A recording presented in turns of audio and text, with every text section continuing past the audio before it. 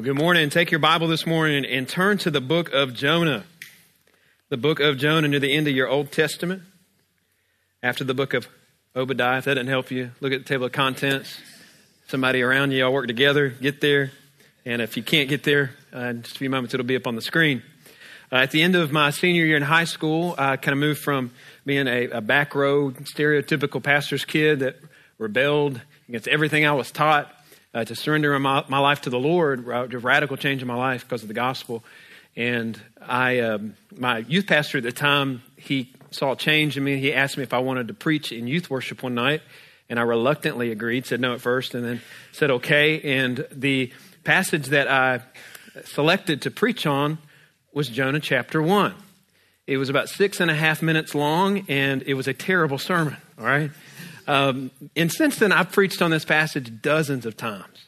I feel like I have. In fact, I've preached on it once since I've been here, but this is what I love. Every time I come back to this book, there is fresh truth here that shows us truth about the large story that Scripture is telling. You know, it's just a wonderful passage. It's a wonderful book that gives you a really clear snapshot of the gospel. Just gospel themes running all in and out of this book.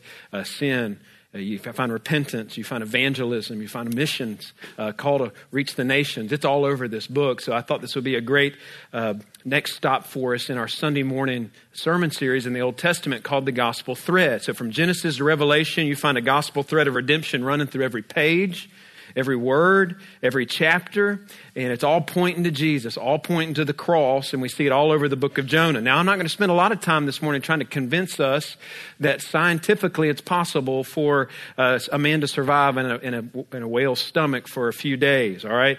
So it's fun to look at those things, and sometimes those are fun to bring up. I'm just going to say this. We believe this is historical. We believe this is literal. We believe this is factual. We believe that this happened. Why? Because Scripture presents it as historical. 2 Kings chapter 5 presents Jonah as a real prophet who served under a real king, King Jeroboam II, an evil king, but presents Jonah as a historical figure. Jesus in Matthew, a passage we'll look at later in the sermon, talks about Jonah as a historical figure. So it's just interesting that, and really this is not that hard to believe if you believe the Bible, if you read the rest of the Bible, that this could happen.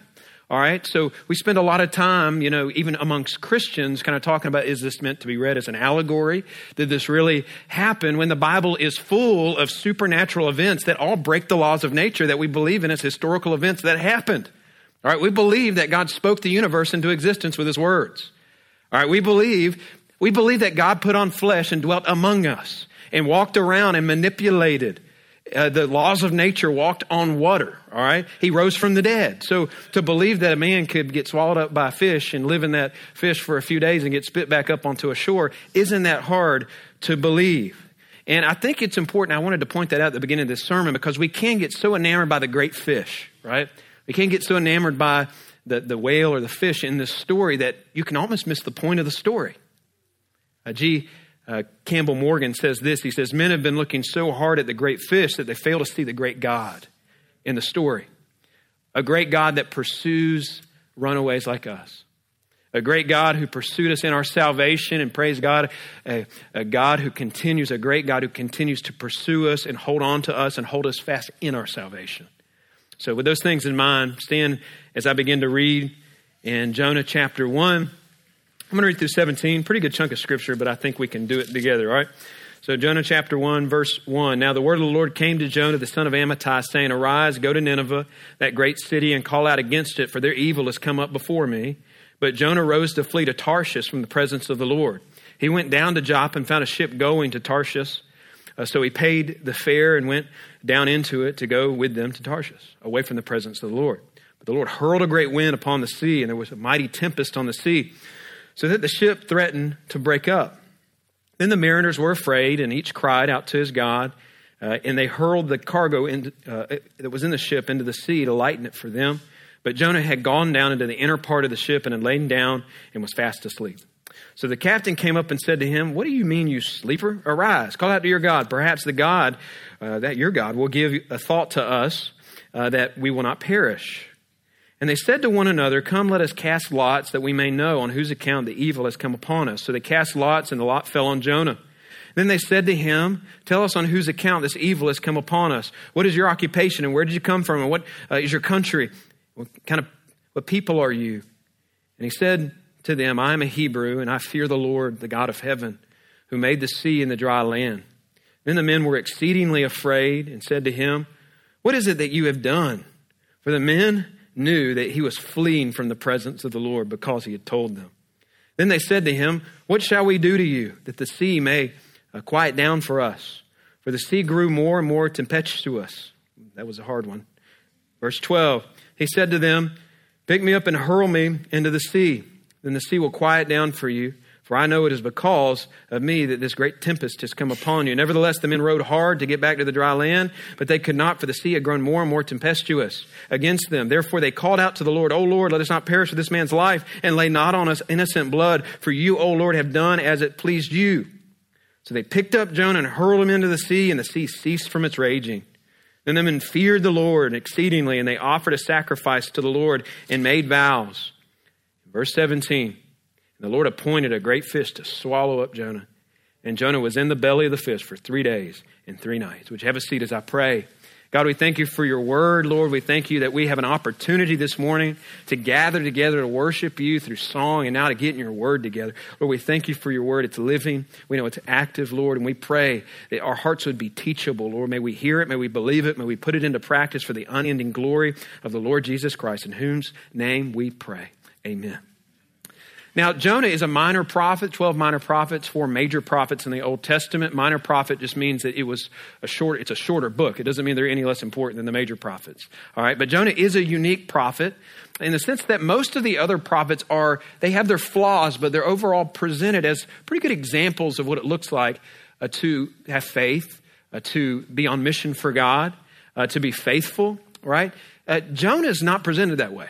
Jonah's presented as a joke. He's presented almost like as a laughing stock, right? And we look at this story and you're going to find yourself laughing at how foolish he can be. Like, how can a man be this foolish who says that he's a follower of God? And yet you don't need to forget that as you walk through this book, the author's writing this in a way that the book's intended to be a mirror into our lives.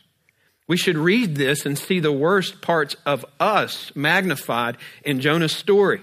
All right, so that's part of it. It's a mirror showing us that we are a lot like Jonah, but it's also simultaneously showing that the same God who wouldn't give up on Jonah is not going to give up on us. The same God who's full of love and compassion and pursues Jonah is the same God, if you're in Christ, who is your heavenly Father.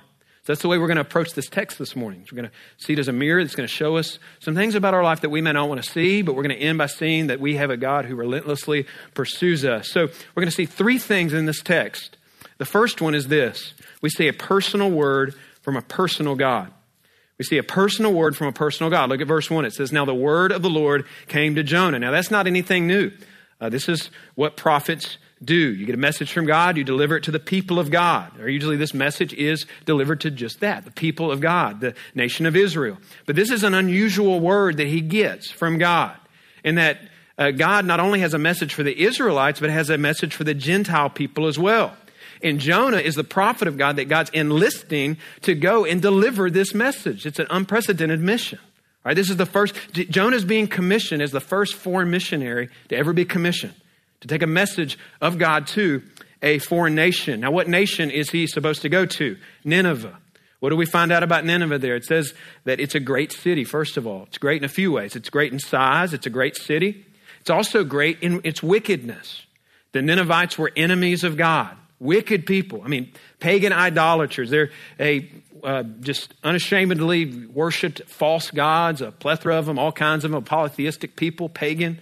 Their favorite god to worship was the god Dagon, which was a fertility god, depicted as half man, half fish. All right, they loved that god. They were very barbaric people. All right, there wasn't a more barbaric nation on earth than Nineveh. They were wicked. Tapestries have been found that show that when they would defeat their enemies in a battle, that they would conquer them and they'd do mean things to them. They'd take the leaders, they'd rip out their tongues, they'd skin their enemies alive, they'd dismember them. I'll stop there. You could get even. Actually, there's one more. I'll tell you. They would cut off their eyelids. They'd cut off their enemies' eyelids and take them out on a nice sunny day and do some not so nice things with them, cut their eyelids off, and just set them there in the sun and make them face the sun. This is the type of people we're talking about. Cruel people. In fact, archaeologists have uncovered that they would take men into these dark rooms and they would tie them up into chairs and make them watch marathons of Hallmark Christmas movies, right? Y'all knew that was coming. You knew that was coming. Christmas is almost here. Cruel people. But in all seriousness, a barbaric nation. And so you can imagine what he's thinking when he receives this word from the Lord, right? You can probably sense why he feels so reluctant, right? You know, Hawaii on a mission trip? Yes, please. Iraq? No, thank you, right? Before we look at how Jonah responds, something struck me here, that I want to pause and point out that I really hadn't thought about before. Just at the very beginning of this book, the amazing grace and love that God's showing and just his willingness to communicate with a sinful people at all. Just think about that. It's easy to miss that at the beginning of this book. Now, what he has to do is he has to deal with, and I'm talking about Nineveh for a second. He has to deal with Nineveh's sin. He doesn't have to talk to them. He has to deal with their sin. He's a just God. That's a sobering truth right there, that there's not evil and there's not wickedness and there's not sin in this world that he's not aware of and that he's not going to deal with. But he doesn't have to deliver a message to them. And think about the message that he delivers. It's a warning, but don't miss the love of God in that message. He's choosing to communicate with them, these wicked, barbaric people worshiping all these other gods, steeped in idolatry, but he chooses to stoop down and to warn them where their wickedness is leading them. There's grace and there's grace and there's mercy there, right? And him stooping down to talk to this evil nation. And there's amazing grace that's seen in his willingness to speak and continue to commune with sinners saved by grace like us. You know what the actions of Jonah as this kind of unfolds, and we just read it, kind of show that I think he's gotten over that. The awe and the marvel and the wonder that God would commune and talk and speak with sinners saved by grace like us. That he'd be willing, to speak truth into our lives, willing and desiring to walk with us and talk with us and walk beside us and commission us and lead us and help us walk in his will by speaking to us. He's a speaking God. And all of this he does primarily, the speaking primarily through the avenues of his word and through prayer. See, it's not a question of will God speak and is God speaking? The question is, am I positioning myself daily to hear from him? That means I got to make studying his word priority. That means I got to make studying the word of God more important than any other discipline in my life. Why? Because that is where the God of heaven speaks into my life. And my job is to listen. His job is to speak. My job is to position myself to hear from him in his word, and to listen to him and to apply his truth and to obey his truth, not just a part of it, not just some of it, all of it. It doesn't need my filter. You know what I'm saying? Like there's some things in our life that need to be filtered through, right? But God's word isn't intended to be viewed like the junk mail that ends up in our mailbox. Junk mail that's to be filtered through, right? There's some stuff that messages that you need to filter in your life. You don't need that extra extended car warranty for that car that's 30 years old that just came in your mailbox. Filter that. Right? There's emails that need to be filtered through. You don't need to respond to that prince in Ethiopia who has promised you millions of dollars if you help them out. You need to delete that. There's some things in our life that need to be filtered out. God's word is not in that category. And this is where everything goes south for Jonah. Instead of receiving God's word with no filter, he filters out the parts of God's word that he doesn't like. That doesn't fit with the way he sees things and how they should work in his world. Instead of receiving God's word, this personal word from God, and seeing the amazing grace and how God communes and leads us and instructs us and guides us, he flees. It says he chooses to flee to Tarshish from the presence of the Lord. And that begins our next point. Not only do we see a personal word from a personal God, we see a rebellious response from a rebellious runaway. So instead of the prophet of God going to Nineveh, a place Isaiah 66 says the glory of God has not been known, Jonah goes and gets on the nearest boat station, gets a ticket, and heads to Tarshish. Now, what is Tarshish? Is a city 2,500 miles away from Nineveh. He's literally doing his best to get onto the other side of the map, away from the place that God has called him, trying to get to the opposite end of the world. What is he trying to do? Verse 3 actually tells us twice. He's trying to flee from the presence of the Lord. He's trying to hide from God. And if you're taking notes this morning, if you're going to choose to play hide and go seek with somebody, it may be a good idea to find out if that person you're playing with is omnipresent. It might help. This could create a little problem for Jonah. And this is what makes you scratch your head, is he knew this. He's memorized passages like Psalm 119 that David wrote 200 years before this happened. God, where shall I go from your spirit? Or where shall I flee from your presence? If I ascend to heaven, you are there. If I make my bed in Sheol, you are there. And we look at this and we shake our head, don't we? It's a laughing stock. It's a joke. It's like, really? You call yourself, what Christian in their right mind thinks they can outrun God? What Christian in their right mind thinks they can win a hide and go seek game with God, flee from his presence? That's just it. Jonah's not in his right mind.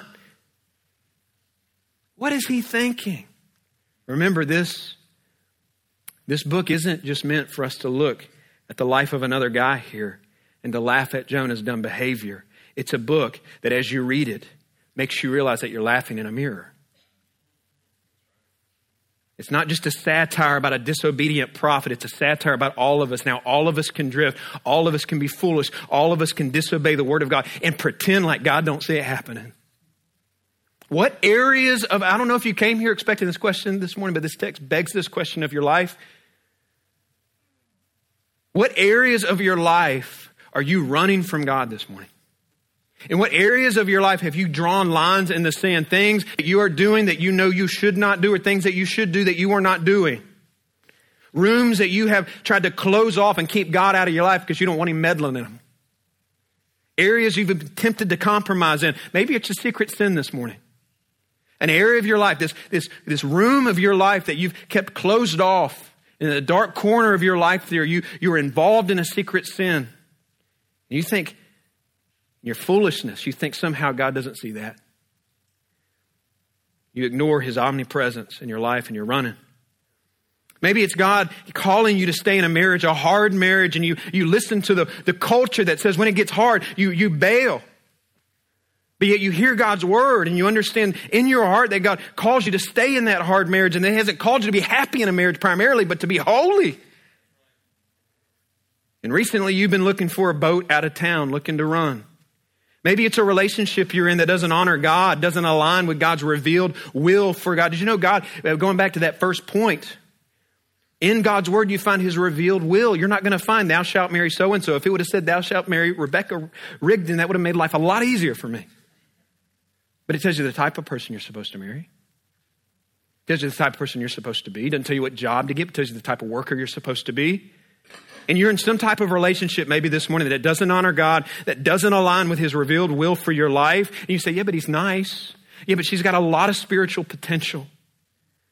And aren't we good at that, trying to justify actions? When maybe really what it is you're just afraid of being alone. And so afraid of being alone that you'd rather stay on the run and make a decision outside of the will of God that will greatly impact the rest of your life, instead of trusting him and obeying his word and getting off of the boat that's running in the wrong direction away from God's best for your life. And we're good at talking ourselves into getting on those boats. Notice verse 3 says he found a ship going. He found a ship prepared. You know he was justifying that. Oh, I didn't like God's plan, but here I am. This is all working out. Ticket, you got room for me on the boat? God has to be changing plans here. This is headed to Tarshish. This is exactly the way that I thought it should be. God must have changed his mind. And we're tempted to think the same way, and we're tempted to run. Hey, listen, let's just get real. Church, at any given time, is full of runners. People running from God. People who know better. The church is full of runners. You are never further away from God than when you're close to the things of God, close to the counsel of God, close to the clear direction of God, and yet you respond to the clear direction of God with no thank you. What is that one room? Maybe it's more than one room that you've closed off in the house of your life. God, you can have everything else in my life, but not that. And whatever the Holy Spirit has a way in moments like this of showing you some things. And I'd beg you this morning, just keep those in view for a moment. Keep those in view for just a moment this morning. Maybe a sin that you're involved in that you need to lay down. Maybe that relationship that you refuse to sever, that you know is not honoring to God. Maybe a marriage that you're tempted to run from. Maybe some kind of sacrifice that you feel called to make to God, but you've made every excuse to not make that sacrifice. Maybe some kind of decision that you need to make and you've been running. Maybe it's something like baptism, to be baptized, to public profession of your faith. Maybe it's to join this church. Maybe it's some kind of ministry. You've felt the call to ministry maybe for years and you've resisted it. You've been reluctant. Bivocational ministry, full-time ministry. Maybe a call to missions. Maybe you've been running in that way. In fact, if you are finding yourself running, which all of us often do, running from opportunities to point people to Jesus, you may find a lot more in common with Jonah than you realize this morning. Because some of you may think you understand why he doesn't want to go to Nineveh. Of course I don't understand why he didn't want to go to Nineveh. Who would want to go to Nineveh? Who would want their eyelids chopped off and have to watch Christmas Hallmark movies? Of course you don't want to be tortured by a barbaric nation like Nineveh. That's not why he's reluctant to go to Nineveh. You know why he's afraid? He's not afraid of being tortured. Chapter 4 shows us he's more worried that God would call him to preach to his enemies and that they would turn and serve and love and worship that same God of grace that he serves. Jonah knows what God is up to and he doesn't like it. He's upset at the scandalous nature of the gospel. That there would be grace and forgiveness and love for those kind of people. And for some of us, you may not say it like that. You may not want, and you'd never say you'd want bad things to happen per se to people who don't know Christ. No, we just live indifferent to the reality that we are surrounded by a sea of people.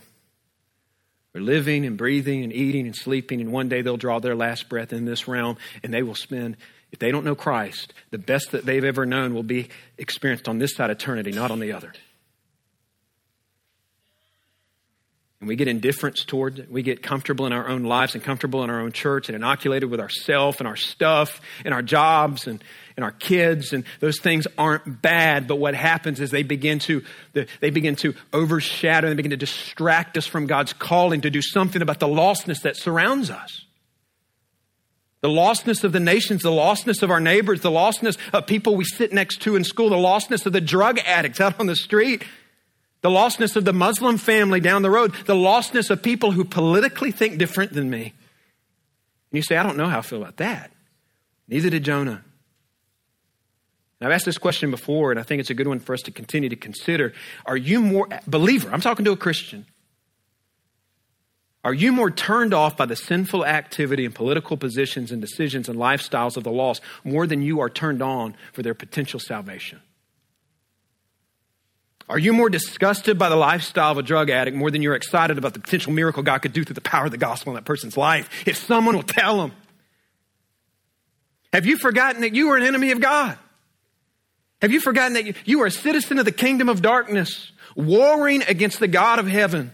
And God sought you and saved you and brought you into new life. And guess what? He has saved you now as a believer, as an adopted son or daughter of God, saved you so that now you can tell lost people how to be saved. It's the point of your existence. Is this an area where we've run? I think that's a word for all of us. Where is the area where you've run? What are the rooms that you've closed off? Identify it, own it, and know this morning as we move into this next part that the Holy Spirit refuses to let you stay comfortable there. Refuses to let you stay comfortable on the run. He loves you too much. Third point is this. We see a relentless pursuit from a pursuing Father. So Jonah made his decision and God made his, right? Jonah said, God, I'm running away from you. And God said, okay, Jonah, I'm running after you. In other words, you can run, but you can't hide.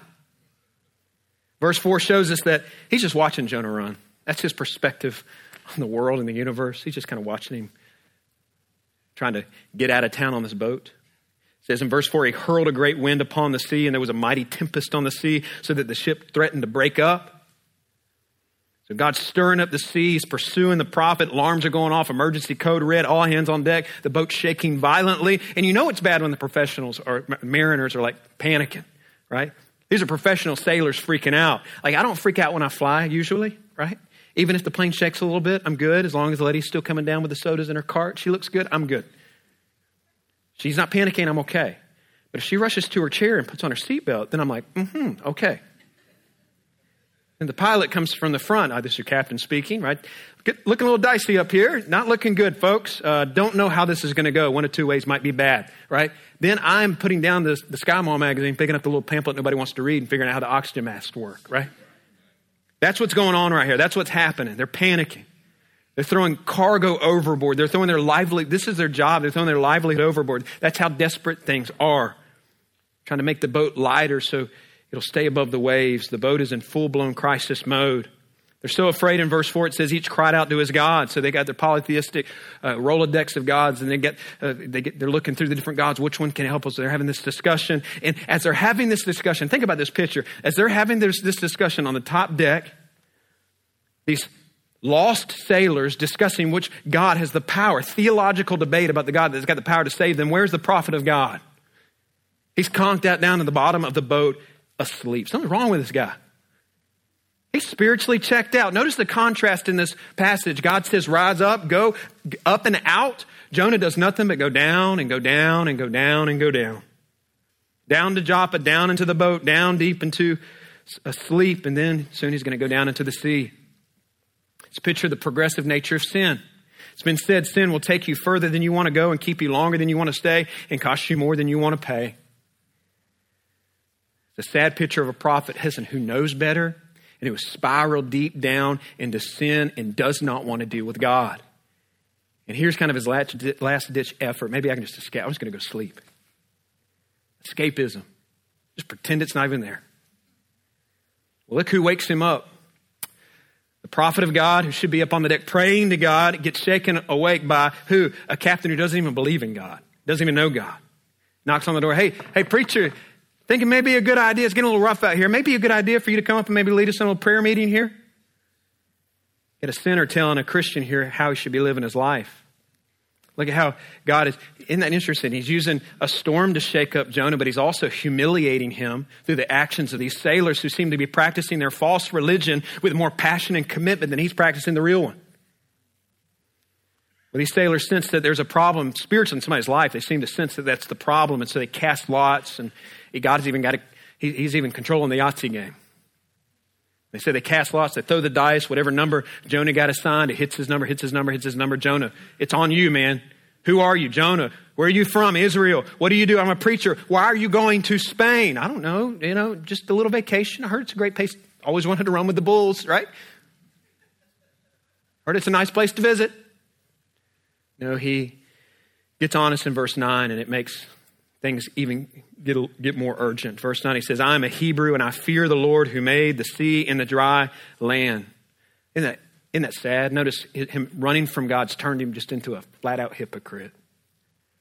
He's identifying as a God-fearer, but he's not walking in the fear of God. In fact, the sailors seem to be walking in more fear of the God that he claims to serve than he is. And these sailors, man, they freak out. And they're like, wait, hold on a second. You just said we serve like moon God and we serve this God. We've been kind of going through our Rolodex here looking at all the different gods that we serve. You're saying you serve the God who created everything? They're being introduced to the God of Israel who created everything, the true God, the one and only true living God. Wait, that's your God. So he made the sea. That's your God. This is not good. This is not, and you brought us into your mess. Why didn't you get your own little single man rowboat back at the boat station and go on your own? Why did you bring us into your problem? Which brings up an interesting point, doesn't it? We learn here that he's not only on a path of destruction for his own life, but notice as he's running from God, he's on a path of destruction that'll affect others' lives as well. Listen, the rooms you close off, the rooms you don't want God meddling in, the areas of disobedience in your life, the sins of commission, the sins of omission, they don't only affect you. Your choices impact others. So when Rebecca was pregnant with Emma, she's our oldest daughter. And when you have your first kid, you pay attention to everything, right? Everything, you're just real careful with everything, right? Reading all the literature, when you have more, you're just like, whatever. All right, they'll be good. But all the appointments are reading all the pamphlets and reading all the baby books. And I remember being I can't remember where we were at. We're in a waiting room at a doctor's office. I remember her being pregnant. We were there for a checkup. And I remember looking at a pamphlet, and I opened it up to see the most bizarre picture inside. It was a drawing of a mom that like you could kind of, it's like the silhouette and you kind of see inside of her belly. And there was a picture of a baby. And the baby, I was startled, was smoking a cigarette. Well, you don't see that every day. A little chain smoking baby inside a mom. It's like, that's new. But underneath it said this. It said, when mommy smokes, baby smokes. Well, picture got a little less weird. That makes sense, right? Listen, these sailors, think about what these sailors are. They're minding their own business. They're working. They're just trying to get from port A to port B. Trying to get their cargo there so they can get paid, so they can take care of their families. And now they're almost they're not getting paid because their cargo has been thrown overboard. And now they may lose their lives. In other words, when Jonah smokes, the sailors smoke. No one ever gets to sin alone. What we do in the secret rooms that we close off from God, that we do not allow him to reign over, that we do not allow him to work in, to set us free from, eventually, listen, will always impact other people's lives in our life. There's always collateral damage. You do not get to live on an island. Our sin is never just about us. So a boss who won't relinquish his pride, it's always going to affect his employees. It's always going to affect the company. Parents who can't learn to talk to each other with grace and with love, learn to lay down pride, learn to sacrificially love each other, learn to say simple things like I'm sorry and to apologize and live out the gospel in front of their kids. Your children's behavior is being shaped by that. You don't get to live on an island. The dad who chooses the affair, chooses adultery, your son may walk in those same patterns. Parents, I want to talk to you. I want to talk to young and old parents, older parents in here this morning. I want you to listen to this. We got to be this direct. We got to just be straight up, all right? Living out some apathetic form of so-called Christianity, absent of the fear of God, absent of the love of God, absent of, listen, a passion for the gospel, absent of repenting of sin, of confessing sin, of loving. Your kids know whether or not it's real or not. They know. I was in student ministry for 15 years. They know. And maybe God has brought you here in this moment, pursued you to this very moment through his word to beckon you to stop running in that direction of being apathetic, of being some kind of cultural, nominal Christian. Not to be the perfect parent, not to turn your life in the direction of being there's no such thing as a perfect parent. But a parent who genuinely loves Jesus, who you can sense a stone cold seriousness in you about your faith in God. Your choices impact others. And listen, I don't say that just to heap guilt on you if you have a child today who is grown and who is running from God. Listen to me carefully. God was the perfect parent, and look at his kids. You can't think that way. At the same time, you got to move forward, and you do have to embrace the principle that is there. That, listen, now, moving forward, no matter if you're a young parent, no matter if you're an older parent, if your life collides with the gospel in a serious way, you fall head over heels in love with Jesus. You become passionate about the things that God is passionate about. Love the things that he loves. He begins to impact your life and change it. The Holy Spirit reaches into your life and turns that switch on. It doesn't matter if your kids are 50 years old. It doesn't matter if your kids are 5 years old. It makes an impact. We don't live on an island. And how we live our lives affects other people's lives. Jonah shows us that. Well, these sailors look at Jonah and they ask, he seems to have a connection with this God who's created this storm. And he says, what can we do to stop the storm? I think there's a lot of debate on why he says, throw me in. He's on a suicide mission. I choose to think, I believe he's kind of a dramatic guy. Look at how many times he just, throughout the book, goes, kill me, God, kill me. I think this is a turning in his life to where he knows the only thing that he's just kind of throwing himself in the hands of God, surrendering himself. He doesn't know what's going to happen. He's just like, basically, if the storm's going to be killed, you got to kill me. You got to throw me over. But I do believe deep down that there's a heart of surrender, and I believe there's a trust there that God will work. With sailors, they seem to think that they can get him back to shore. They don't want to kill the guy, so they start rowing harder. That doesn't work. So they just ask God for forgiveness. They said, this is our only option. Forgive us for what we're about to do. And they throw him overboard. And as soon as he hits the water, storm goes away. And it says they feared God. It says they feared the Lord. They offered sacrifices to the Lord, made vows and worshiped him, which is an an incredible picture and a sermon in and of itself here of a picture of salvation, right? They're laying down their oars. They've stopped trying to row their way out of their mess. They've tried to stop working their way out of the judgment of God that's pending. And they've laid down their oars and they've given up. That's an incredible picture of salvation. For some of you, maybe that's relying on religious works and your efforts to earn a right relationship and right standing with God. It doesn't work. So there's definitely a picture of that, but it's also a glimpse of the heart of God whose mission is to reach the nations with the gospel. In other words, he isn't just in the middle of the sea pursuing his prophet. He's in the middle of the sea pursuing pagan Phoenician sailors. How incredible are the sovereign purposes of God right here? You got Jonah, the worst missionary ever. He's the worst missionary ever. He's on this boat. Why? He's running because he doesn't want to minister to messy, sinful people. He doesn't want to get outside of his nation and outside of his people. He wants to just network with people who look like him and think like him, his folks. And here God is fulfilling his mission to reach the nations on this boat in spite of this prophet's disobedience. It's as if he's saying this, I'm going to reach the nations either with you or in spite of you. And all these sailors begin to worship, these pagan sailors, God with a heart to make the nations glad.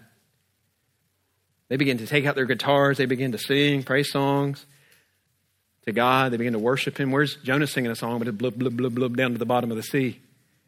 He's sinking like a rock. But what I love about this is God's not going to give up on this disobedient prophet. He has every reason to walk away and go, you know what? You don't want to cooperate, Jonah. See you later. But he's not done pursuing him. And instead of God allowing Jonah to drown, he appoints a large fish that swallows him up. Jonah prays in that fish. That fish is like an underwater Uber that flies across the sea, spits him up back on the dry land. We're at his point of disobedience, as if to say, we want to try this again. You want to get back on a boat? Try to head for Tarshish. And he doesn't. He goes to Nineveh. He preaches a sermon. It's the greatest revival in the history of revivals. The entire nation gets saved. The king gets so impacted, he tells everyone to mourn, even the animals. He's going overboard. Read it. It's true.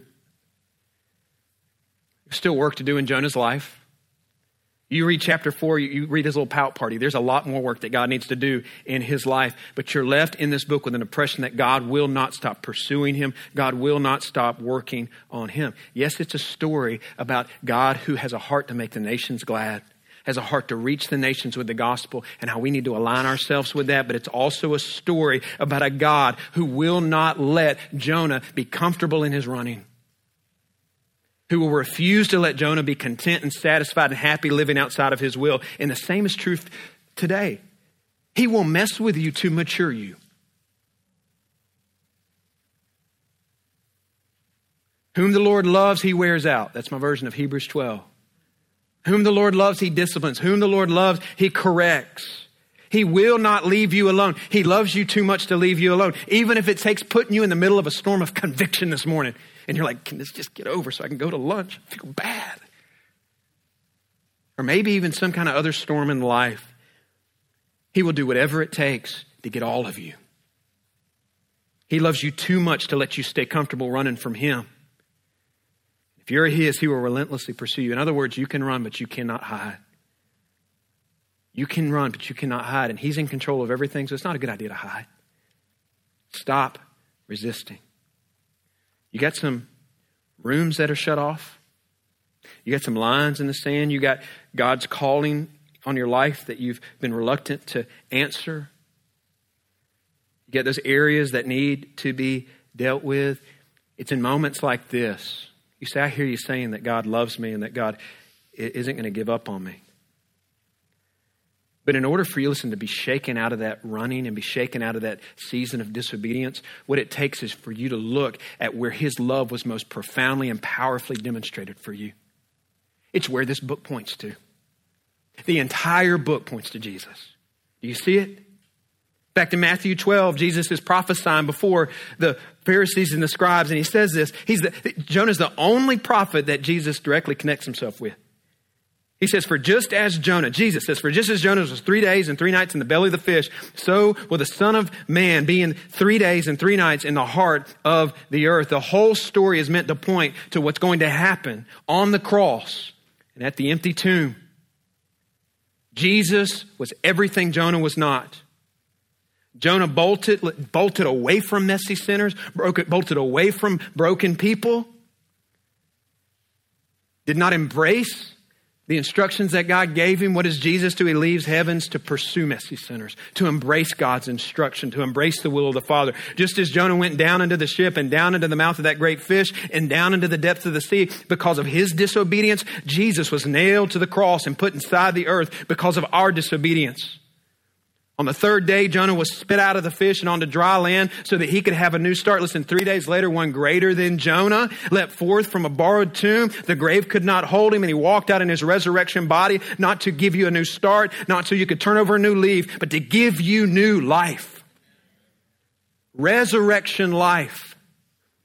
Not eternal life in the sense that you just get saved from hell and you get to go to heaven. No, he did all of that so that you could be saved from your sins. Not just the penalty of your sins, the power of your sins. So that he can take you down a path of victory, so he can continue to shape you and mold you, and he will keep pursuing you until he has all of you. He will not stop. He will mess with you to mature you. He won't stop pursuing you. You say, well, what do I need to do? You need to stop resisting. You need to stop resisting.